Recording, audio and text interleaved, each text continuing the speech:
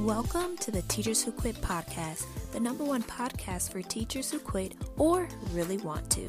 And I'm your host, Tierney, your ex-teacher bestie. Enjoy the show.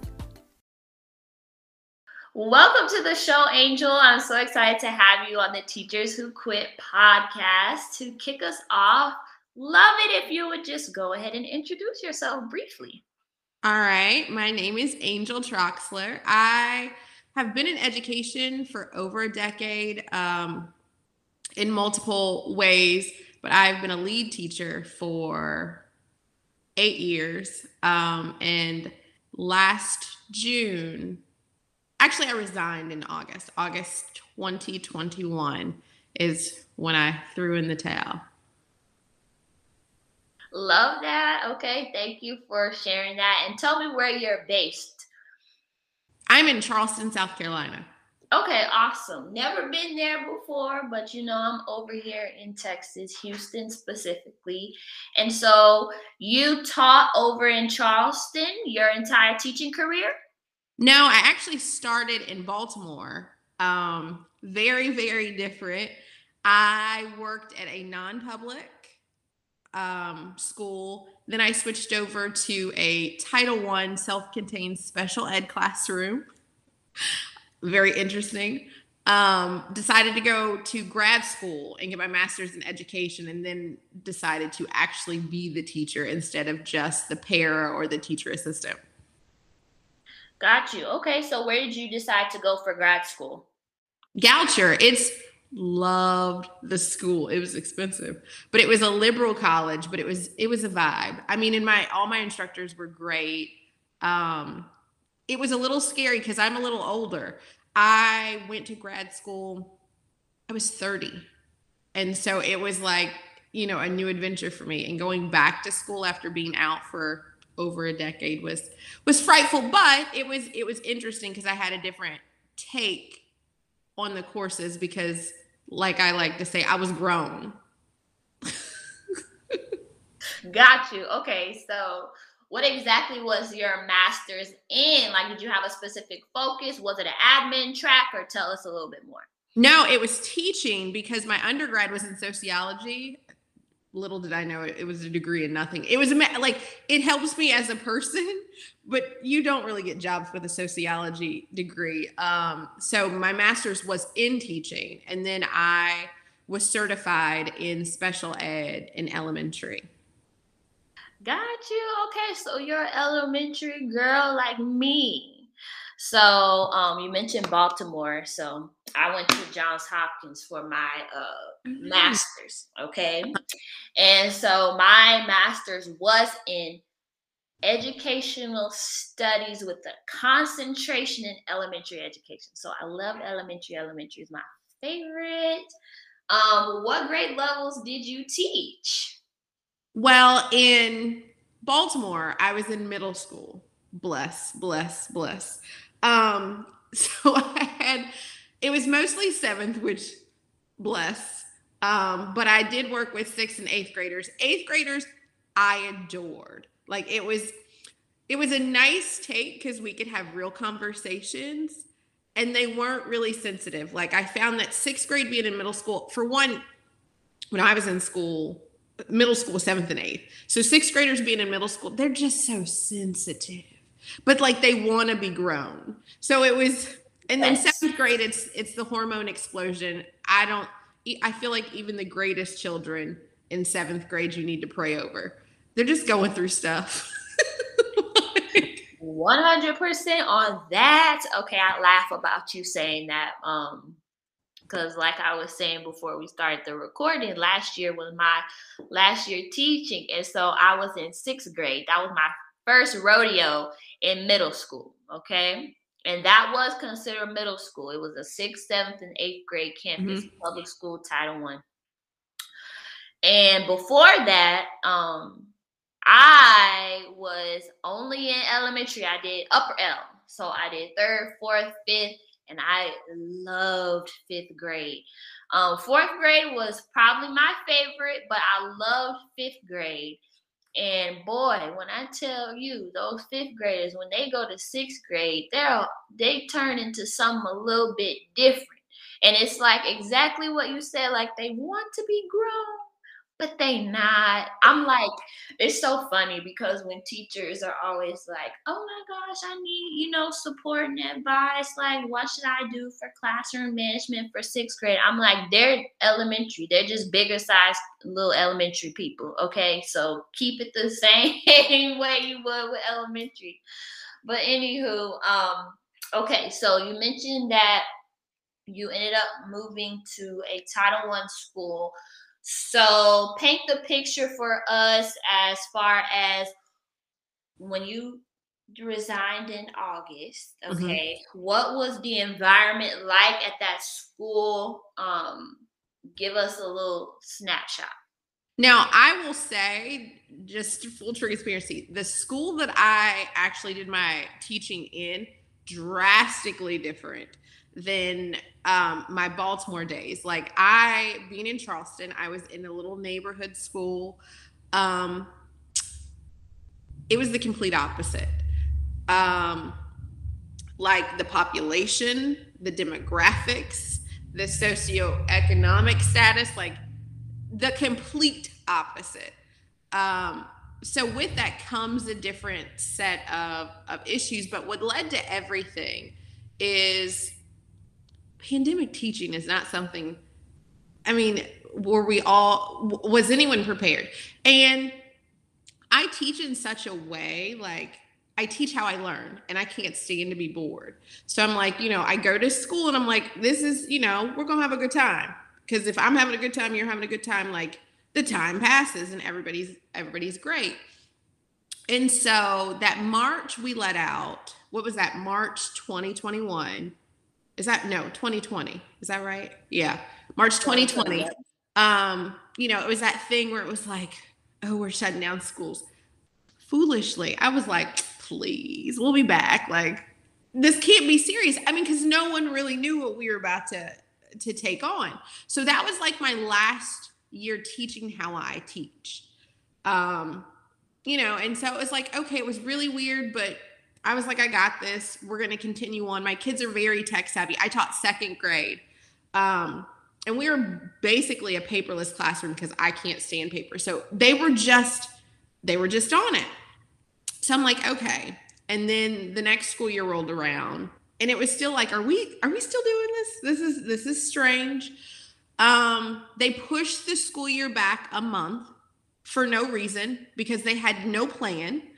So it just started off like everything about my last year was just problematic. So they pushed it back a month with no plan, but they were like, we still want you to do state testing. So you can come in and we'll pay you to test. Like it was a mess. And I'm like, so it's an extra month off, but it's not because we're all still working, especially because we have no idea what's coming. And then they're like, because of COVID numbers, not everybody's going to be in person. So who wants to teach virtually? And I was like, not what I want to do. But if somebody has to do it, I will. I found out the week before school started that indeed I was not going to be virtual. I was going to be in person, which unleashed this anxiety I did not realize that I had, because in my mind, I was like, okay, I'm going to teach virtually. I'm not going to have to be around people, because I truly was not around people all summer because I was like, I don't know what this is, but I don't want it.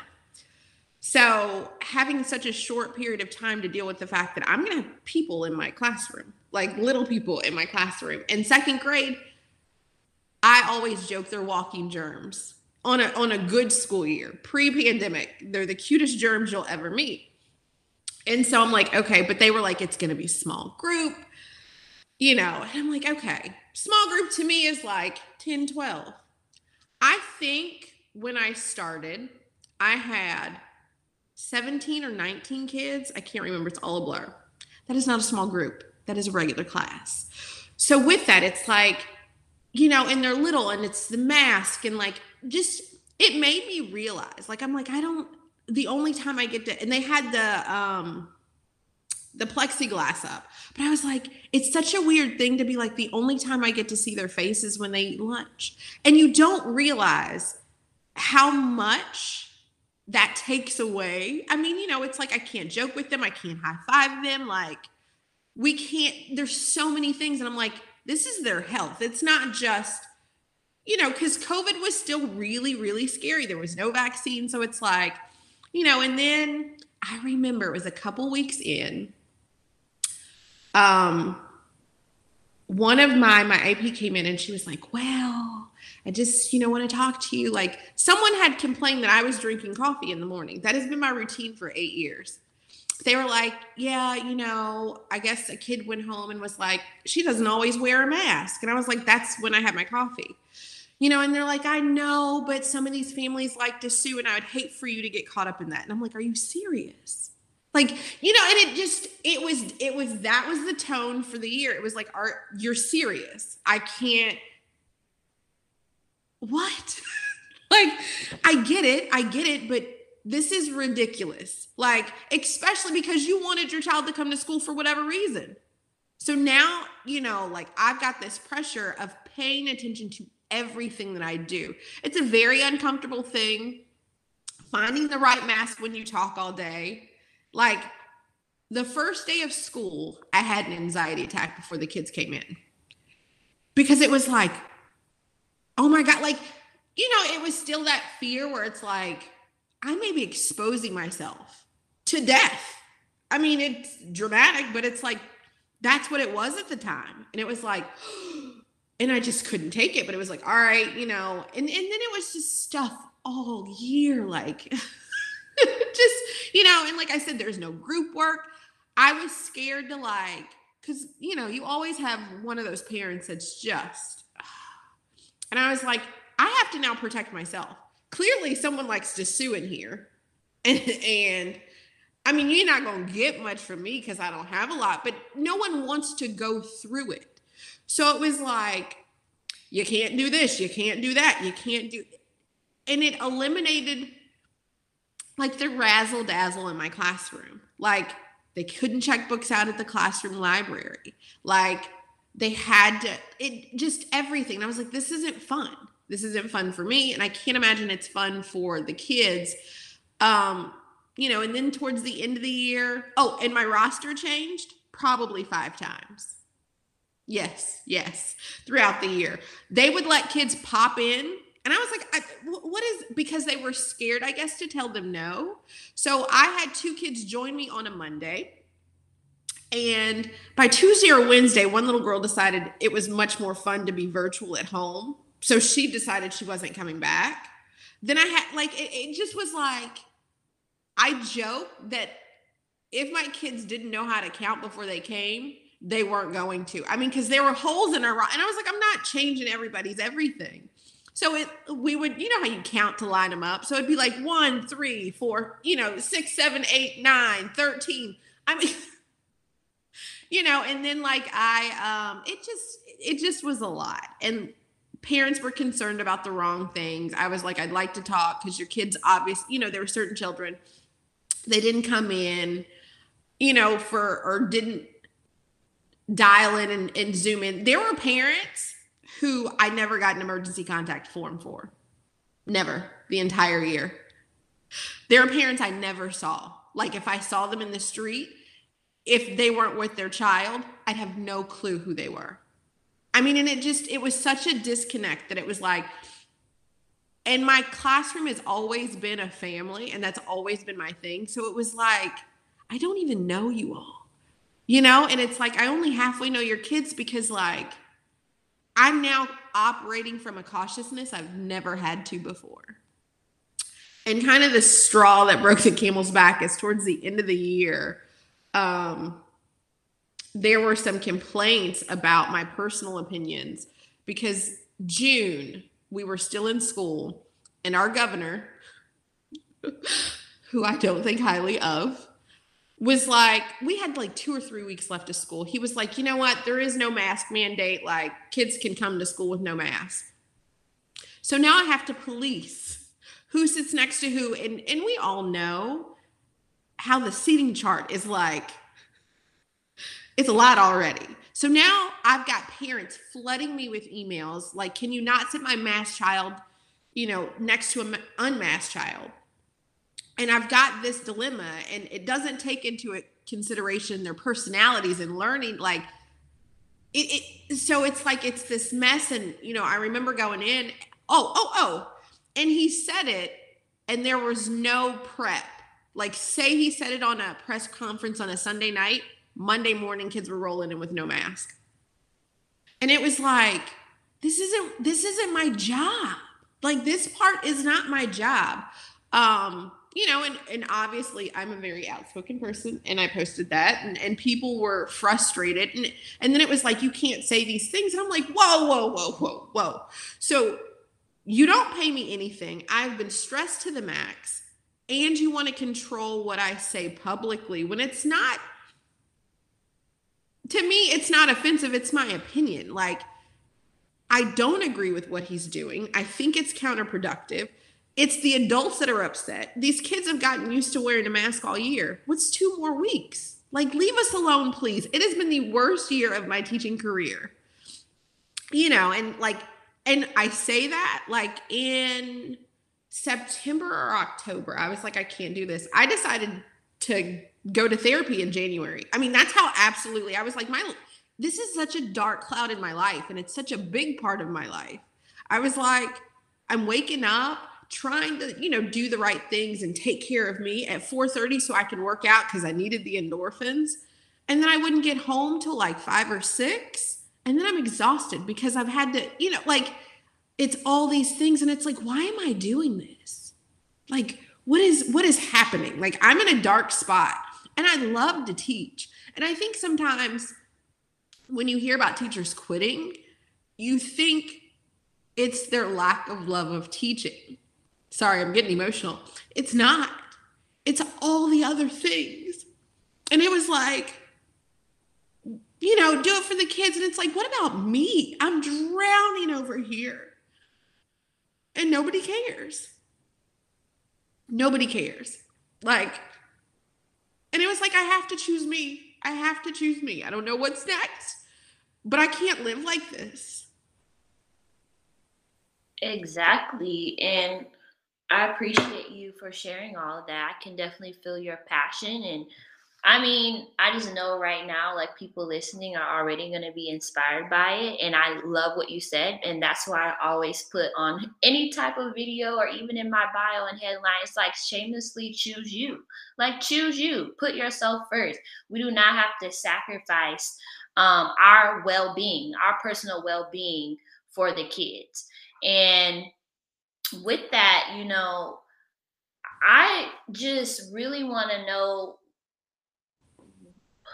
when you were experiencing all of this, when did the initial thought come to your mind of like considering wanting to leave versus the time where you put in your resignation? Do you know what's crazy? And I look back, I have known, because I came late to the game, that like I wasn't going to retire from teaching, because that would mean I'd have to teach till I was 80, because I didn't start until I was 33. And I was like, that ain't the life I want to live. And I was like, I feel like I'm growing in different ways. Because I do have there's not many teachers that don't have side hustles. So I've always had another job. I've had to pay my bills. And a couple of years ago, I started to blog and do content creation and become an influencer. And then, gosh, was it during the pandemic, I decided to pick up photography because I'd been in front of the camera a lot, and I decided to go behind it. So I was doing all these things, and I could feel the shift. Ironically, and it's so funny, I got my little dry erase board because I am a teacher at heart. They're all over my house. And a friend of mine was like, write your exit date, right? So this was before the pandemic. She was like, write an exit date down. Just write it down, because the universe tends to listen. Do you know what's crazy? Is I wrote 8/2022 as my exit date. I mean, it happened yeah. And so it wasn't like a conscious decision. Like, I knew it was coming, but I didn't think it wasn't on my terms, and I have, control issues. But I was like, whoa, God. Like I said, next year, like not this year. So I knew it was coming, but like I said, I felt like my hand was a little bit forced, and I felt like it's like, I don't have a choice. Like, I don't think I can take another year of this. I think the guilt of knowing that whatever roster, whatever kids I would have gotten, if I would have stayed, would have not gotten the best of me. Like, it was like, I gotta go. Because I felt guilty even for the kids I had my last year. I was like, yo, like, yeah, they had a good time. But I'm like, I know what it should have been. And I know they only got a portion of me because I couldn't do the things. And I was like, do I want another class to only get 50% of me, or whatever percent I had that day? Like, so yeah, I knew it was coming. I've always known it was coming, but I didn't think it was coming so quick. Wow. That reminds me too, you said like the 50%, like your students were getting 50% of you. And that's that saying, you can't pour from an empty cup, And so the fact that you were able to be so aware, like you're not at your best self that you could be for your students, and you choosing to put your desire to want to stay with them kind of to the side so that they could receive someone that would be able to survive with the 100% in that kind of climate and culture and environment of teaching, that speaks volumes definitely of your heart too. And so I would want to know a little bit more before we jump into the blogging and talking about content creation, which I definitely want to dive into because those are passion topics of mine as well.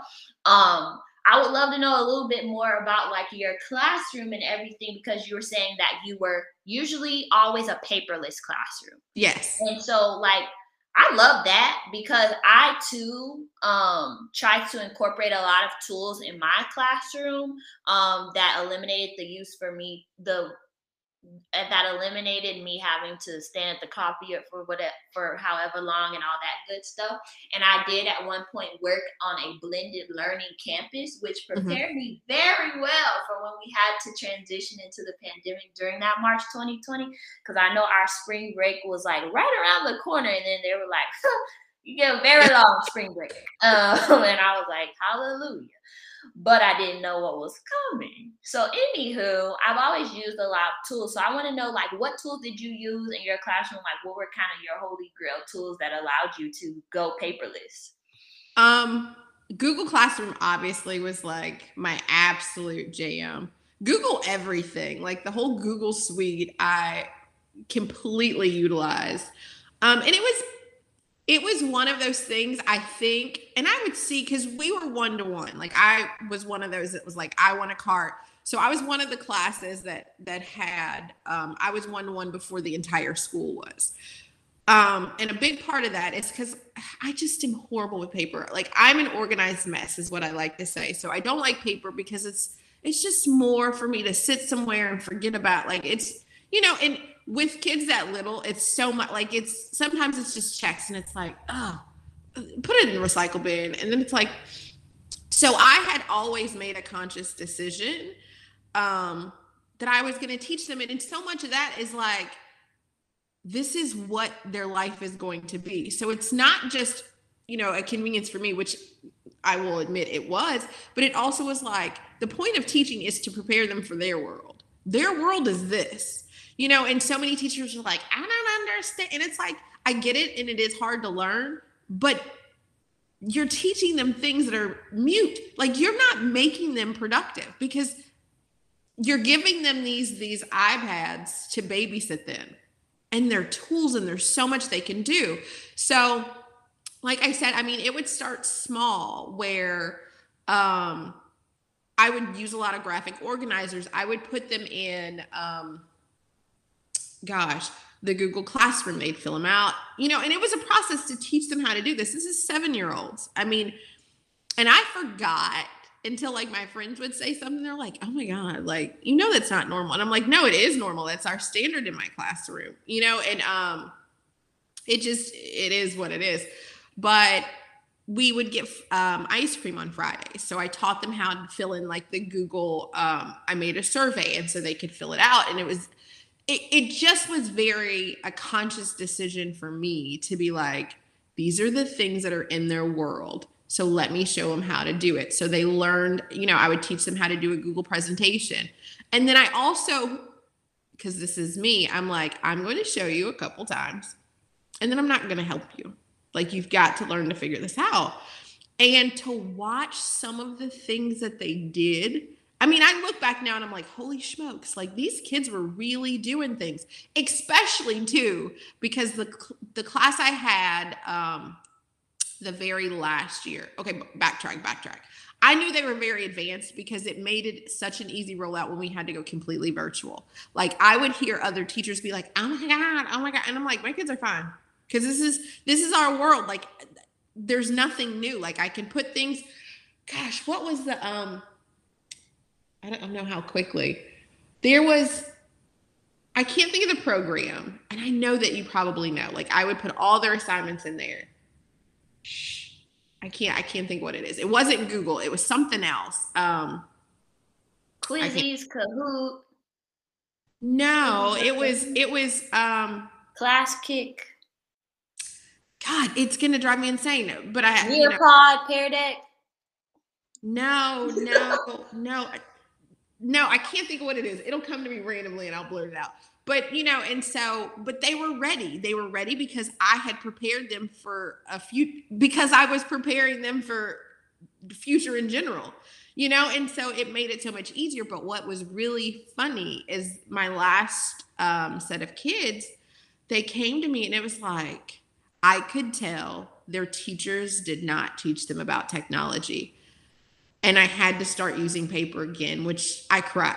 I didn't actually cry actual tears, but it was like, oh my God, why can't you all figure this out? They just couldn't. And, and like I said, it's one of those things where it's like, because no one prepared them. And I'm like, you all are doing such a great disservice. Also, that's another reason why I was like, I don't know if I can do this anymore. Because I'm like, what did y'all do with these kids last year? And please, I could not stand the excuse where they were like, they missed a half a year of first grade. No, they didn't. We went to school until the end of March, and let's call a spade a spade. We stopped teaching in May because we have state testing and we do field trips, and like, we're closing shop. So they missed a month of good school. They should be able to do these things. Like, you all weren't doing your job. And it wasn't fair to me to be like, how do you not do your job? And now I have to do twice my job. And I was having some of my students, because we can't tutor our own students because it's like double dipping. So some of their previous teachers were getting paid extra to tutor them. And I'm like, whoa, this makes no sense. You didn't do your job last year. Now you get paid extra to do the job you didn't do. Like, this doesn't make, there are no benefits for me being good. And when I tell you, some of their tutors were like, wow, Angel, I can tell how much they've grown already. Do you know what like a dagger it's like? That is, and it's like, but you're getting paid extra money because you get to tutor them after school.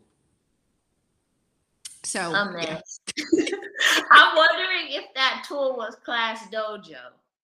No, I did use Class Dojo. It was where I put all their assignments. I cannot think, it's like Google Classroom, but we had switched it over because they had bought a subscription. I cannot think of what it is for the life of me. I don't know what that one is. I definitely want to know though.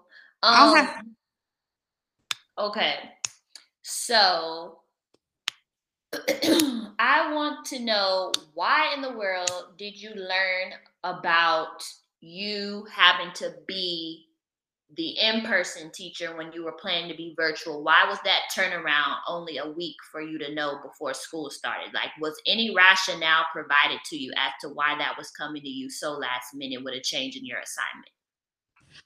Because of the numbers. Because they kept playing with numbers and how many numbers we could take for in-person. Like, because we had to wait for COVID numbers, and then it was like, all right, we can only have 20% of our population in school, or like 25. So it was no fault. And it's so funny. Like, I probably would have quit my last year, during the year, if my administration is amazing. And I think sometimes they get the short end of the stick because people are quick to be like, oh my God. No, I can, like, my AP and my principal were truly my lifelines, and they got it. But they were learning about things seconds before we learned. Like, it was that kind of system where the governor would say something and we would know what was happening in our classrooms the same time their parents were, which I thought was mad disrespectful. And people were like, you're not better. And I'm like, yeah, but I have to enforce these things. So it would be nice to get a heads up. But instead, like, I'm behind the 8 ball here. And they had the same thing. So that's the reason I didn't know until so late. Because our population also has the benefit, because they're financially fine. A lot of our kids were being pulled to go to private school, because we were supposed to start in August. It was a last minute call by the governor to push schools back a month. These parents are like, what's happening? And they have the financial wherewithal where they're like, a lot of our kids got pulled to go to private school, because then it was like, we know what we're getting. So that was another enrollment, not just COVID numbers, but enrollment played a part in that. Got you. Okay, so you mentioned, as you were sharing, about some of these families like to sue. Okay. Yeah. And then you also mentioned about, I can't remember exactly what you said, but you mentioned that the students weren't being told no because somebody was scared to tell them no. Right. So it sounded to me a little bit like the parents were kind of running the school. Is that the right thing that I'm picking up, or what's going on? Because I hear you too. You mentioned, hey, they can easily take their talents to private school because they got the cash flow to do that. So were they like running the show? Yes and no. I will have to say, again, like, our administration definitely did what could and should be done, but there were some parents that very much don't take no, period. So if she said no, their friends are on the board. Like, I personally know of children that I worked with, that governor that I spoke so not so highly of, that was they were friends. That was family friends. That's how entrenched, and I don't know if I want to say influential, but that's how connected some of our parents are. And I think because of that, they definitely, and it's not all of them, but if they wanted to be a pain, there are some that definitely play that part. And they will be a thorn in your side until they get what they want, because no doesn't exist for them. I already know who you're talking about. Because, okay, there was one year.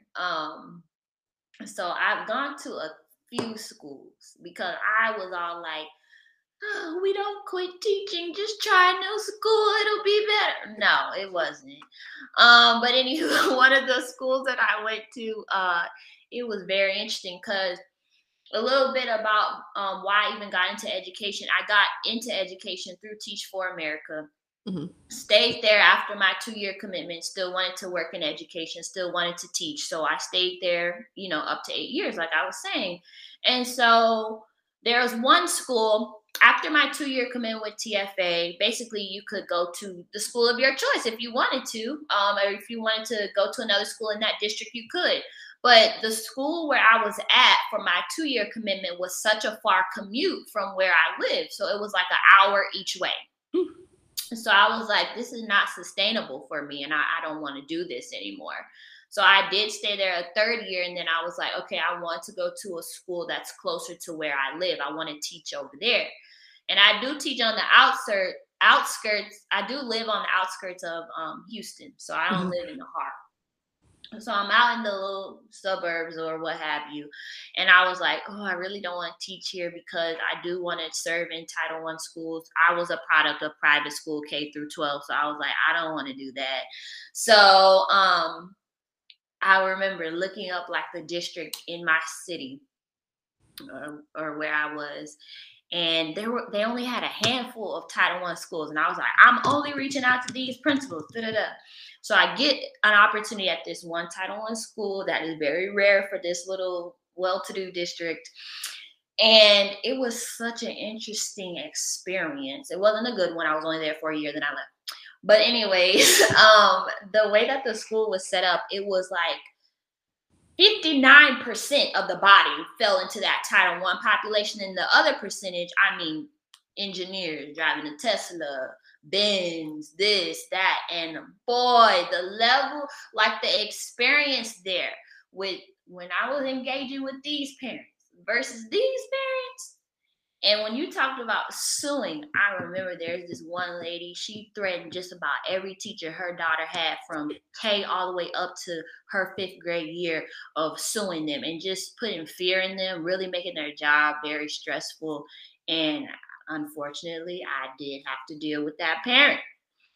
And boy, I was like, absolutely not. I'm out. I did put myself first on that one. I was like, I'm not staying at this because unfortunately, I can't say the same. You were speaking very highly of your administration, but my administration there was not supportive in that situation because her student like had certain documentation, that needed to be followed, and that parent just swore on her life that every single teacher that her child had was not following it to the T, and she was just ready to comfort people, and so she made people very miserable. She was well known in the whole school for just terrorizing teachers, and it's really sad that they just allowed her to do that. But I remember one of the administrators saying like, she knows so and so on the board, and they were very much so scared of her. And because I couldn't figure it out, like, why aren't y'all putting a stop to this? Like, she's terrorized all these teachers, but that's why. So anywho, I do want to say, let's go ahead and talk before we talk about what you are doing now. This post that you made. So where did you post it online? Was this like, did you use your TikTok to do it, or what social platform, and how did they get a hold of it? Well, what's funny is I posted it. It's funny because I don't even like Facebook, but I had, but that's, you post whatever. And I guess someone saw it, not I guess, because they showed me, and I was like, this is really weird. Also, let me say that the school that I worked in, probably for the first 4 or 5 years, I was the only Black teacher of that. So there's that. But yeah, like they showed me these screenshots, and some of this I was like, whoa, someone has been watching me for a while. Which to me, I'm just like, get a life. Like, I really am not that interesting. I mean, I guess I am, and I need to quit saying that, but it's like, this is just too much. It's too much. It's too much. But a lot of I always feel like, and it feels like a blanket statement, but it's not. Because like I said, I've had phenomenal parents partner with me for education. Like, but all it takes is like one. Like, that's just, and you have at least one every year. But like I said, somebody was like, let me see what Angell's doing. And that became their thing. And it was just like, this is, seriously, you don't pay me enough. Like, you don't own me. And that was my biggest thing. And it's like, I'm not doing anything detrimental to these children. My politics and my opinions when it comes to certain things do not enter into the classroom, because that's not my job. And, kids talk about it, and I'm like, we're not going to talk about it. We're Switzerland up in this room. Like, we're very neutral, regardless if I absolutely disagree with what you're saying. Because, of course, they come in spitting the rhetoric, the mask rhetoric from their parents. And I'm like, listen, a rule is a rule. I have to follow it. You have to follow it. It doesn't matter what we think about, but yeah, there was at least someone's who just decided to, I mean, it got to the point where I was like, I don't trust any of you all. And I just started blocking everybody. And I'm like, this is also not part of my, like, I shouldn't have to. Like, I am grown, super grown. I'm 41. I have opinions. I can have them. Like, I won't ever think like a conservative white person. I'm not that person, and it's like, that's not my life, And so I think even that, and sometimes what was my fault is I did not realize, because with my social influencer platform, I forget sometimes. Like, it's like, yeah, I guess I do have a ton of followers because I'm just me. And that's how I approach things. I'm not like, oh. But I dropped the ball because I forgot how many people really were watching me, if that makes any sense.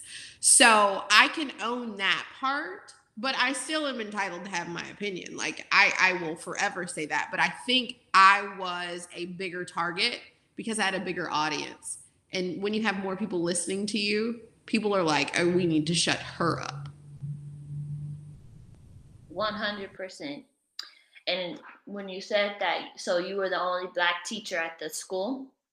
Not when I quit. Like 2 years. So my 6th year, we got another Black teacher who legit, like, we're still like, we were across the hall. Like, it was like, oh my God. And my former principal retired, and we got a Black administrator. So it was, and it's so funny that, and you don't think about it, and I talk about microaggressions because, girl, we went through a lot.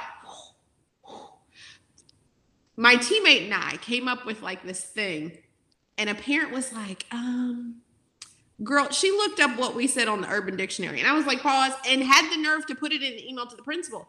And it was like, if I were white, would you have looked up what I said on the Urban Dictionary? And you do realize that is not like Webster. Like, but whatever. But yeah, there were things that only I think the three of us could truly understand because we were all in the same position. And it was nice to have my coworker. Because because it's like our administrator, there's tiers to this. And like, sometimes it's like she's the mama because she's the principal. And sometimes it's like just us two sisters need to talk. We don't need to get the parents involved because that's still our boss. And like I said, it's like the mama. And you don't take everything to your mama in your house. Like, you're like, no, we gonna figure this out. And so it was really nice to have her because we had a lot of shared experiences and we're very different as far as like our demeanor and our spirit, but like we're the set, like it's this weird thing. And it was like, I know you know what I'm talking about. And I know you heard that, and you heard it how I heard it because they're coming through Black ears. Yep. So. Ooh, that same school that I was just talking about, one of the things too that made me be like, I'm out after this even 1 year with y'all is because there was one other Black person there other than me. And I just didn't want to put myself in that environment. Obviously, when I was interviewing for the role, I didn't get to see everybody, or they didn't have photos up on the website. So I didn't know what the staff looked like. I just knew that it was Title I. I wanted to go there. And so that was definitely one of the things that also was like, nah, I'm out. And that comes from my experience of growing up K through 12 school. It was a private school. Again, I was always like one of the few Black people in my class year after year after year. And that I was like, this is not happening to me anymore. Once I experienced that for so long, I was like, I don't want to be in that environment anymore. I just want to be around my people, folks that look like me. I just want that. And there's nothing wrong with that. And that's what I want. And so I literally swore, like, after I graduated high school, that I never put myself in that kind of environment again. And so when I had to work in that type of environment, I was like, this ain't for me. Goodbye. But anywho, I really want to pivot into talking about what you're doing now. So I know you have a blog. I see that you offer tutoring. Yes. You work with brands as an influencer. You sell t-shirts. You do photography. You do a lot. So, like, how did you get started in all these different things? Let's, I guess, start there. I've always been a writer. Like, it is one of my things. Ironically, like, the blog to where it is today was inspired, like, by my girlfriends. Like, we were in Europe and they were like, you need to do this. And I was like, girl, bye. No. And so I came home and I did it. And then I had my former administrator. She was like, you know, Angel, you really are good at what, like, you have a way of with words. And I was like, all right, let me take myself a little seriously. Let me do this. You know, and I played around for a little bit. And then there was one summer I was like, girl, I was ready to cry, trying to switch my site over to, like, to be for real, to the site that I've got now with, you know, lifeofanangel.com, where it's not like Blogspot or whatever. You know, and I started to share things, and it took a while because I kept my worlds very separate. And I think that was deliberate. Because I'm because of what honestly happened at the end. That's why for so long I kept them separate. But then I was like, no, I think my story is almost like testimony to these kids to be like, you can do lots of things. You know how kids will be like, I want to be the president and a football player and a surgeon. And you like, but it, like, what? But then I'm like, Angel, you are showing them you can do lots of different things, you know? And it's like, and it was a teaching point. It was almost like, you know, because you gotta finesse the kids into doing, you know, and getting them excited. But it was like, I teach you all writing, but I write for fun. And probably a couple years in, I was like, okay, like, I would let them be a guest blogger. So I would have, and I'm like, whoever writes the best this, I'll post it on my website. You know, so you will be on the blog. But I only did that a couple of times. And then it was like, because that class and their parents, I knew it would work. Definitely I wasn't doing that my last year. Like, I'm like, I don't want y'all in my business anymore. Like, so it was, and those are the things I had to give up based on, you know, whatever. But, so yeah, I started my blog, and then I started working with, like, local photographers and businesses. And then I got bored. It sounds so awful. Like, it was like, oh, these are pretty pictures, but, like, I'm not excited. And I made they're two of my best friends now. They're both photographers, but they're more artistic and edgy. And I remember, like, I would take pictures with them and my mom would be like, I don't really like those. And I'm like, those are my favorite, because it's very much art. Like, you have to think about it. And it wasn't always obvious. It wasn't, oh, look, she's so cute in her dress. No, like, it's a little grittier. And so I decided, because of them and with their encouragement, to pick up a camera. Like, it's my friend Rashad. He was like, here's my extra camera. Take it, shoot around, play with it. And I did. And then finally I was like, all right, it's time. He's like, I got to sell my camera, you know, because it's extra. And I was like, all right, I went and bought mine. And I was like, let's do this. And yeah, influencing has always kind of ebbed and flowed, like, with that, working with the local companies. But sometimes I look and I'm like, it's a little bit crazy. I got here obviously on purpose, but kind of by accident. Okay. So, your blog do you consider it to be a lifestyle, or what kind of category? I do consider it lifestyle. Just because, you know, I don't like limits. So it's like I'll talk a little bit about fashion. I do still talk about education. And since I've quit, I've been trying to figure out what I want to do with that. Because my take is very, very much different. Like, I want to tell my truth, but I don't want it to seem like she's anti-education, even though I am with certain aspects. Because I'm still a teacher, and there are still things and I still have a passion for teaching. but now I'm in this different, I don't know. So I'm still tinkering around with what I want that to look like. But I definitely write about whatever. Like I just wrote a little thing about creating a vision board because that's a real thing that I do. I've talked loosely about dating in an abstract kind of way. Last year when I started therapy, I was very, very transparent about that process, especially because I think Black people don't seek out the mental health. They don't consider it part of their health. And I wanted to be like, I had no idea what I was doing when I got started, but I wanted to start the conversation that you don't have to be broken or something. You don't have to be crazy to have a therapist. Sometimes it's nice just to bounce things off. So I share about those things. I like to just share about what's going on in my world. Okay, I love that. And so with the blog, I know you were saying that you kind of don't believe in putting limits around it and kind of being boxed in. So are you someone who doesn't really believe in niching down? I struggle Finding with a that. niche, that's so popular. I struggle with that because I'm like, oh, I think it would be beneficial if I did.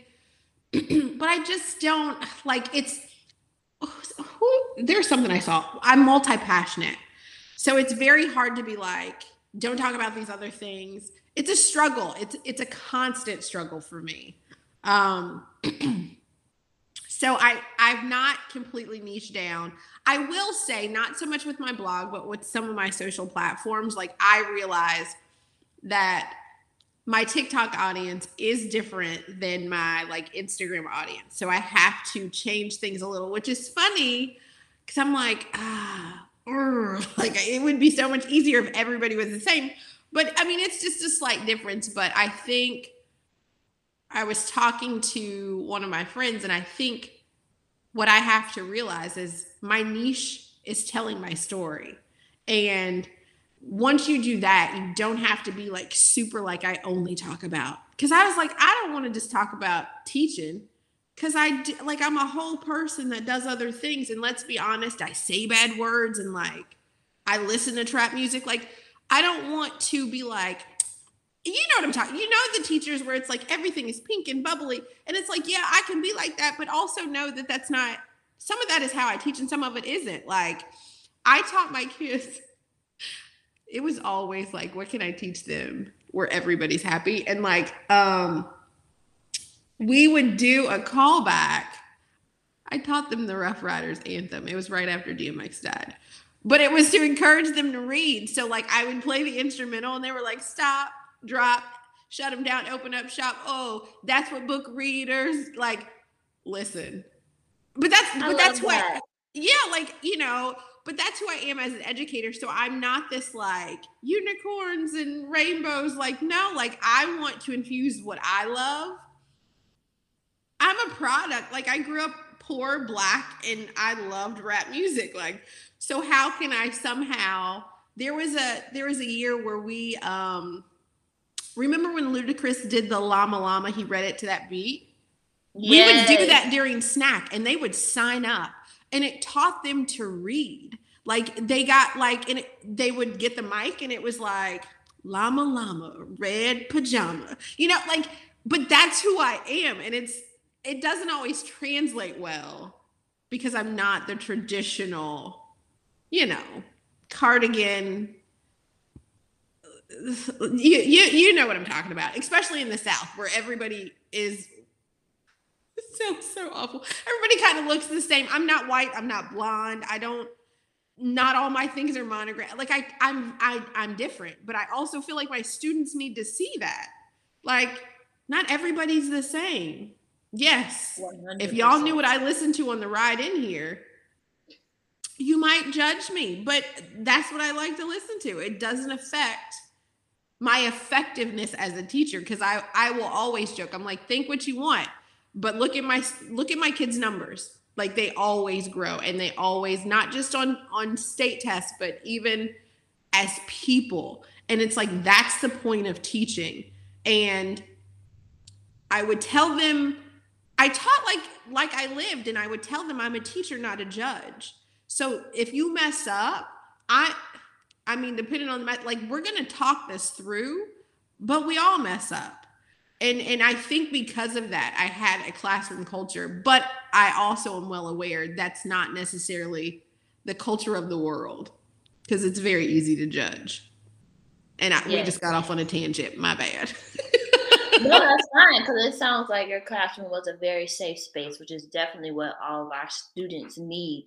And with that, I definitely agree with you. I honestly like to call what you described as the like unicorn bubbly teacher or whatever. I described that as the reign of the Instagram teacher. And it was so funny because not only do I have like my TikTok for the podcast, but I have like my own TikTok that's linked to like my consulting business and everything like that. And I was on somebody's live the other day, and like we're mutual. Like she follows me, I follow her, and she was talking about all these new teachers have joined TikTok. Like, where did they come from? And I commented, and I was like, that's those Instagram teachers. You know, they're a different type. That's a different breed. And it really is, in my opinion, like, that's a hill I'm going to be dying on, because the Instagram teacher, that's why I don't really rock with Instagram that hard. I really love like TikTok, not only because it took off for me like in June when I started my other account, but it's just a different type of platform. You show up. I feel that on TikTok, I feel so free. Like, I just show up with a whole different energy. And I really found no joy in posting on Instagram. Like, it was like, okay, post on Instagram because, you know, use social media, drive leads to your business, yada. Right. But on TikTok, it's fun for me to show up on that platform. And it's just a whole nother level of authenticity on that platform where you just don't get that on Instagram. And I've noticed like so many Instagram teachers have been migrating over to TikTok. And no, you know, go ahead if y'all want to, but it's a different type of animal over here. Just like perfectly curated feed, and the way y'all show up is not how it is over here. So it's like, please keep that over there. Yeah. But anyways, I digress. I really want to know a little bit more about you know, your content creation journey and like you working with these brands and everything like that. So is that something that you already knew that you wanted? Like, was that your end goal when kind of like setting up your blog and everything? Like, okay, to be an influencer, work with these brands and everything like that? Or they just started reaching out to you and you were like, oh, I like this? Yes, it was more the latter. I had no idea what I was doing when I started. And then it was just like, whoa. Again, it was like people are paying attention and they want to work with me. And I've been, and I used to joke, because I was like, y'all, I've had 2 jobs since I was 16. I'm tired. This is tired. I'm 41. And I wrote my exit date and I joked with them. I was like, because they're like, I was like, I want to be a lady that lunches. And they're like, Angel, what are you talking about? I'm like, you know them people, you have no idea how they make money, but they pay their bills and they seem happy. That's what I want to be. And so when I started to really take influencing seriously, because it's also like a dirty word to be like, I'm an influencer. Because there's things that, and I'm like, and again, I'm not that person. Like, I'm a real, like you know, I have a slight social anxiety, and you never know. But sometimes, like, I'm like, I can't go. There's too many people. I can't people today. But you wouldn't know, because once I get in a space, I can find my zen or whatever. But yeah, I was like, you need to start taking yourself seriously, sis. Like, there's money out here. Go get it. And so I started to work with brands, and even still, like, I was like, y'all, I've kind of gotten spoiled, because a lot of times they come to me. But now that I'm in this new space where it's like, you ain't got no regular check, like, I've got to sell myself a little bit more and kind of finesse and go up to them. And I'm still working on it. Because I'm like, I don't know how men do this with dating, because I'm like, the pressure. But yeah, I just, like I said, leaning into the fact that it's like, people are listening to you. They do care. Because sometimes I'm like, do y'all, especially like on my Instagram stories, because, you know, the feed is pretty. It does what it does. But my stories are where I get to show up, is what I always joke. And, there would be times, Instagram is very much, I don't know, it triggers me sometimes, like, cause it's like a competition. But in my stories, I get to just kind of show up. But sometimes I'm like, I don't want to do any of this. I don't want to show my face. I don't want to look cute. I don't want to worry about who my hashtags and my engagement. But in my stories, I would show up, and every once in a while, like, I'd be like, I just can't. And then people would DM me. Like, I got one the other day. It was like a guy that we were friends in college, like, cool. And he says, jokingly, he was like, I hate life. He was like, but I look forward to your stories. He was like, I know that you're going to make me laugh. And it was one of those things. Sometimes I forget because people don't always give you feedback. And it's me talking to my phone in somewhere in my house, like being Angel. But sometimes it's like, does anybody care? And the moment I say that, or the moment I pull back, like my DMs will be like, yo, where you at? Like, you good? Like, what's wrong? Or, I do look forward to what you have to say, and you have such a positive energy, and it gives me something, because it's like, all right, but I'm like, y'all don't understand. Like, this is hard. Like, yes, it looks fun, and it is a lot of times, and I've been blessed with certain opportunities, but it's like, there are days where you're like, does anybody care?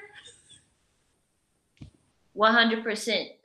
That reminds me too, like, the influencer space, I love it. I spend so much time actually like watching YouTube. And at one point, initially, when I was like, oh Lord, I don't want to do this teaching thing any longer, I was like, Lord Jesus, just help me to blow up on YouTube like some of these other people and just secure the bag effortlessly. Like, come on, Jesus. Yeah.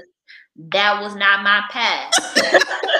But I remember I stopped making my videos because my channel was centered all around teaching and stuff.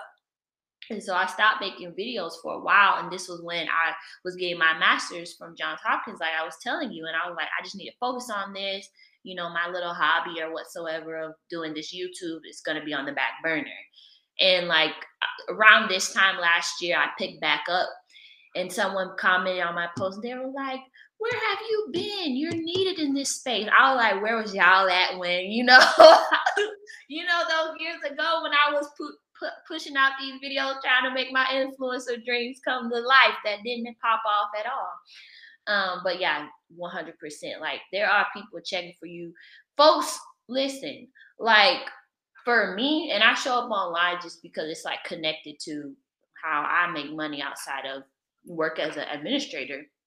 And so to like get more eyes on my business, so to speak, and get more clients, I'm like showing up online and stuff like that. And, I'll have certain people and they'll be like, hey, I want to work with you. And like they fill out the application, but they're not even following me. So it's people who are watching your every move who aren't even following you, who are soaking up your videos, your advice, your posts, and they aren't even following you. So keep showing up 100%. I want to know how often you post your blog posts. Like, do you do it every week, or like what's your cadence and rhythm with that? It's all over the place. I am trying to do better, and I'm like, it's a new year, so once a week is the goal. Like I said, last year I did all right, but then when all this stuff happened, I truly completely retracted and retreated.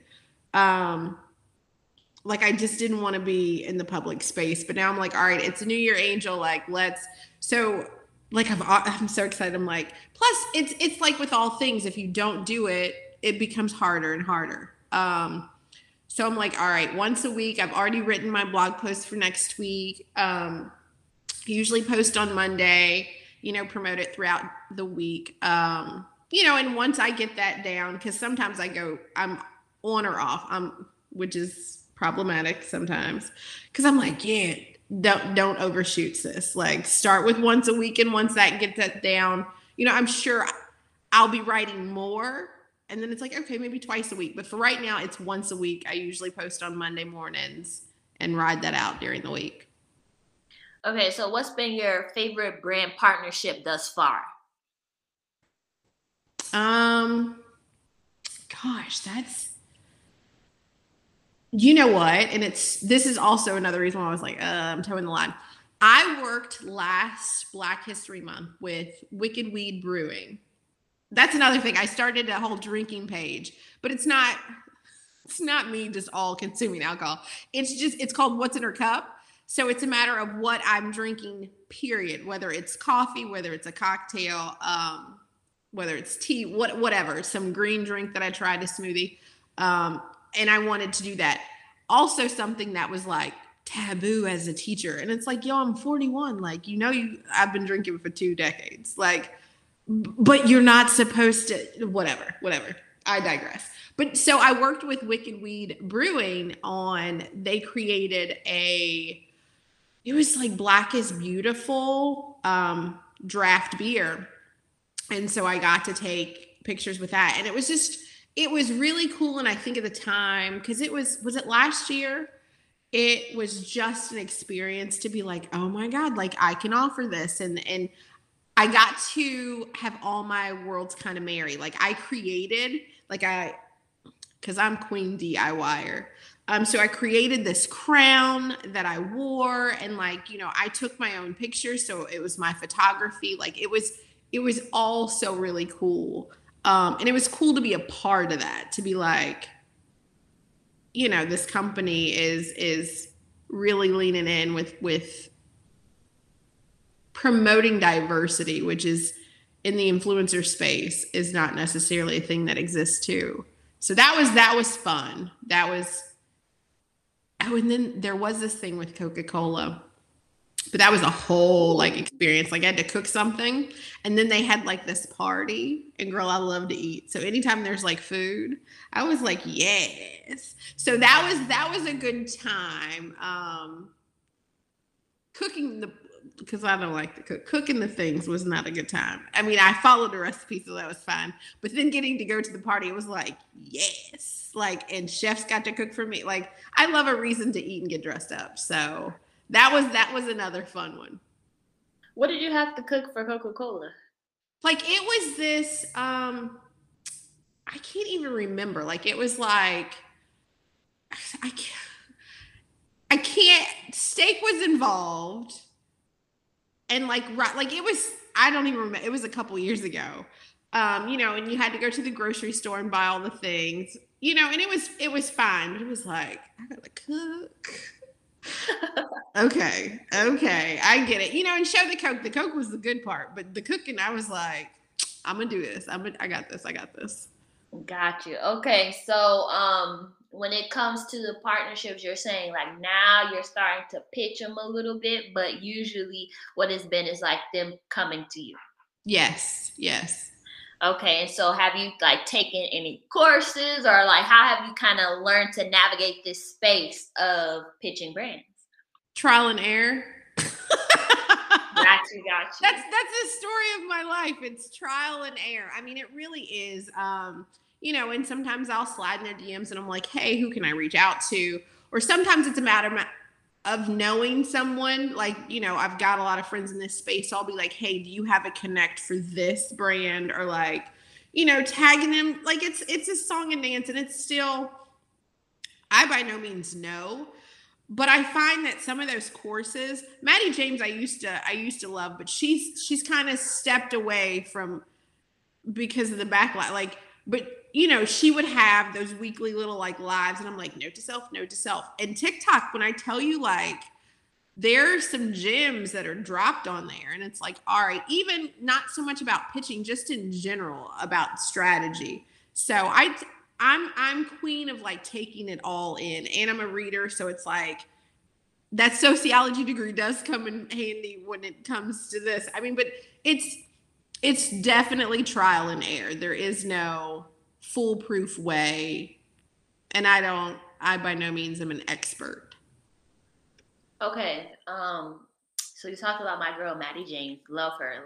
Literally 2017, maybe even before 2017. I found her, and oh my God, I was like, Maddie James. I mean, she was sharing just so many great, tips and advice and everything. And I remember this was at the point where I remember when I would go on her blog, it was pink. I think it was maybe that millennial pink that they like to say, which I'm a millennial, so whatever. But and pink's still my favorite color, and I rep proudly. That's And it's funny. all over my website right now. But I loved Maddie James because it was called Maddiology at that point.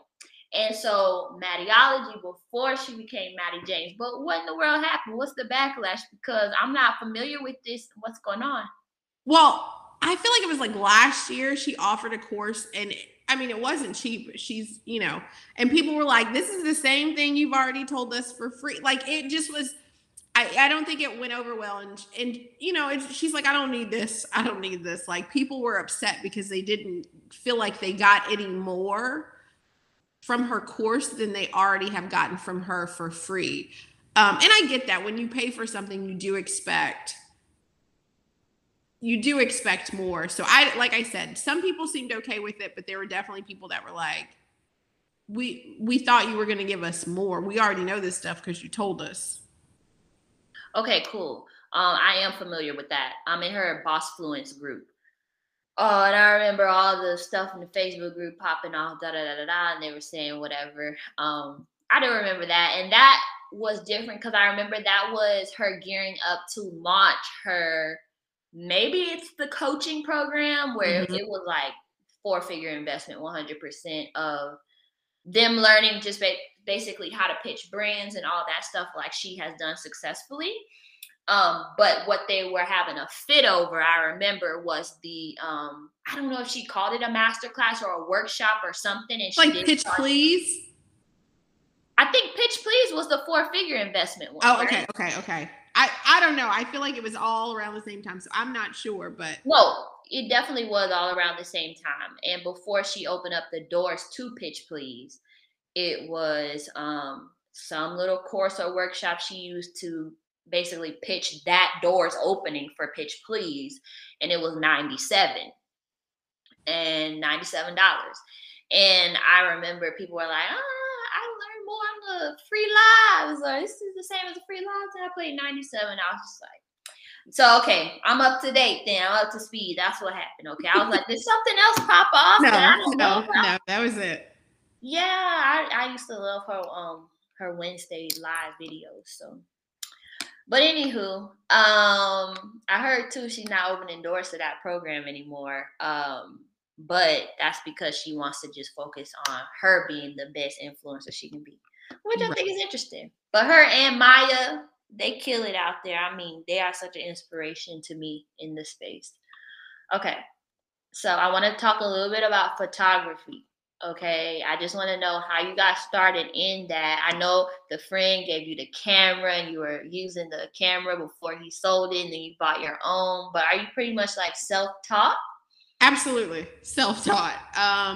And I started out, so that was during when we were like seriously quarantining. At least I was. The rest of Charleston was still outside. But so my self-portraits were my thing. So in DIY, like backdrops. So I would, set up my garage and like create a backdrop, and then I would take my own pictures. And it's so funny how, and I would joke because they're like, oh my God. And I'm like, y'all, I cried because like taking your own pictures with an actual kid, and I'm spatially challenged, like real talk, like it is not my strong suit. Don't give me no like that is, so it was really hard for me because like I was looking at an app through my phone and it's like, I need to move to the right, but it's actually the left. Like it just, and when I am shooting someone else, I can move. When you're shooting yourself, you have to move or you have to stop and go move the camera. So it was just a different beast of a thing. And so I did that in a lot of product photography. So I would take things around the house and just, shoot them. And like I said, they definitely put the battery in my back and they're like, yo, like Angel, like, I don't think you realize how good you are. And I'm like, shut up, y'all, just being nice because you're my friends. And they're like, no, like your brain works so differently than and it made me realize, and it was like, yeah, I guess I do have a different vision about things. Like they were like, I would have never thought about doing that. or I would have never done that. And these are people that I respect that have been in the game far longer. So I was like, all right, let's delve into that. And just the other day, Rashad had called me and I was like, yo, like, because I've been in this like hustle mode, I've lost a little bit of my creativity. I'm in survival mode, and it's hard to be creative when you're surviving because this is, I jumped with no net. But I was like, I need to get back to that. And legit, like, I was looking at some stuff. I was like, I think I'm about to make a backdrop. I'm going to go to Lowe's, pick up some things, and like knock it out and see where it goes. But a lot of that is trial and error. But it excites me, and it works my brain in a different way, and I get to be creative. And there's nothing more magical. And photography is like even when I shoot for other people and I like deliver their like gallery of proofs, and they're like, yo, it is such a like, I don't know how to describe, like, it's such a feeling to be like, you like that because you did it. And they're like, Angel, these are sick. And I'm like, for real? Like, it's the ultimate compliment. So that's definitely kept me hooked. And like I said, I just forget because it's a part of who I am. Like, when I take a picture, they're like, yo, or I'll be like, do this. They're like, what are you doing? I'm like, oh, there's things I know I take for granted. And that's what I'm having to learn to lean into. And I'm like, you need to teach people. I will forever be an educator.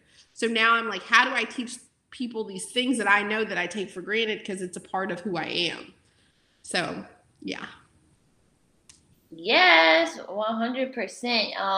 I want to know about your photography business as far as like what are the tools that you use to support with your business? Because I saw like you use HoneyBook, right?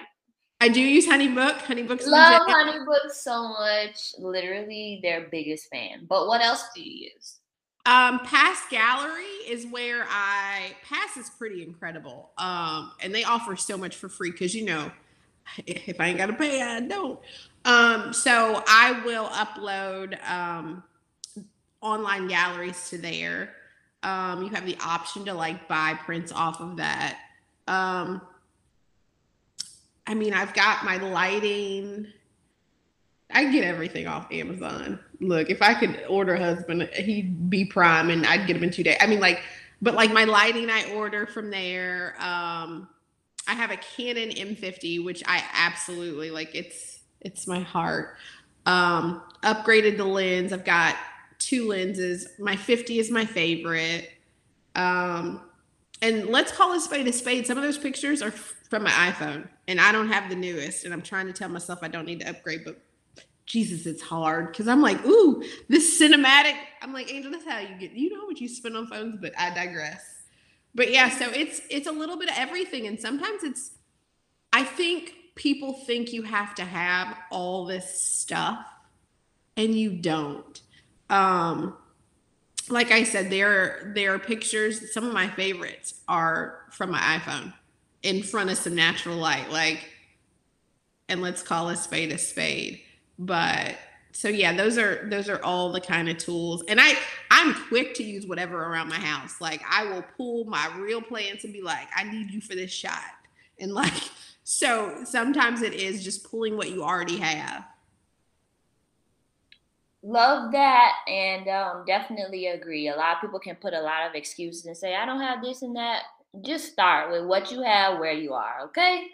Now, before we wrap up, I want to talk a little bit about a recent post that I saw you put on your Instagram, okay?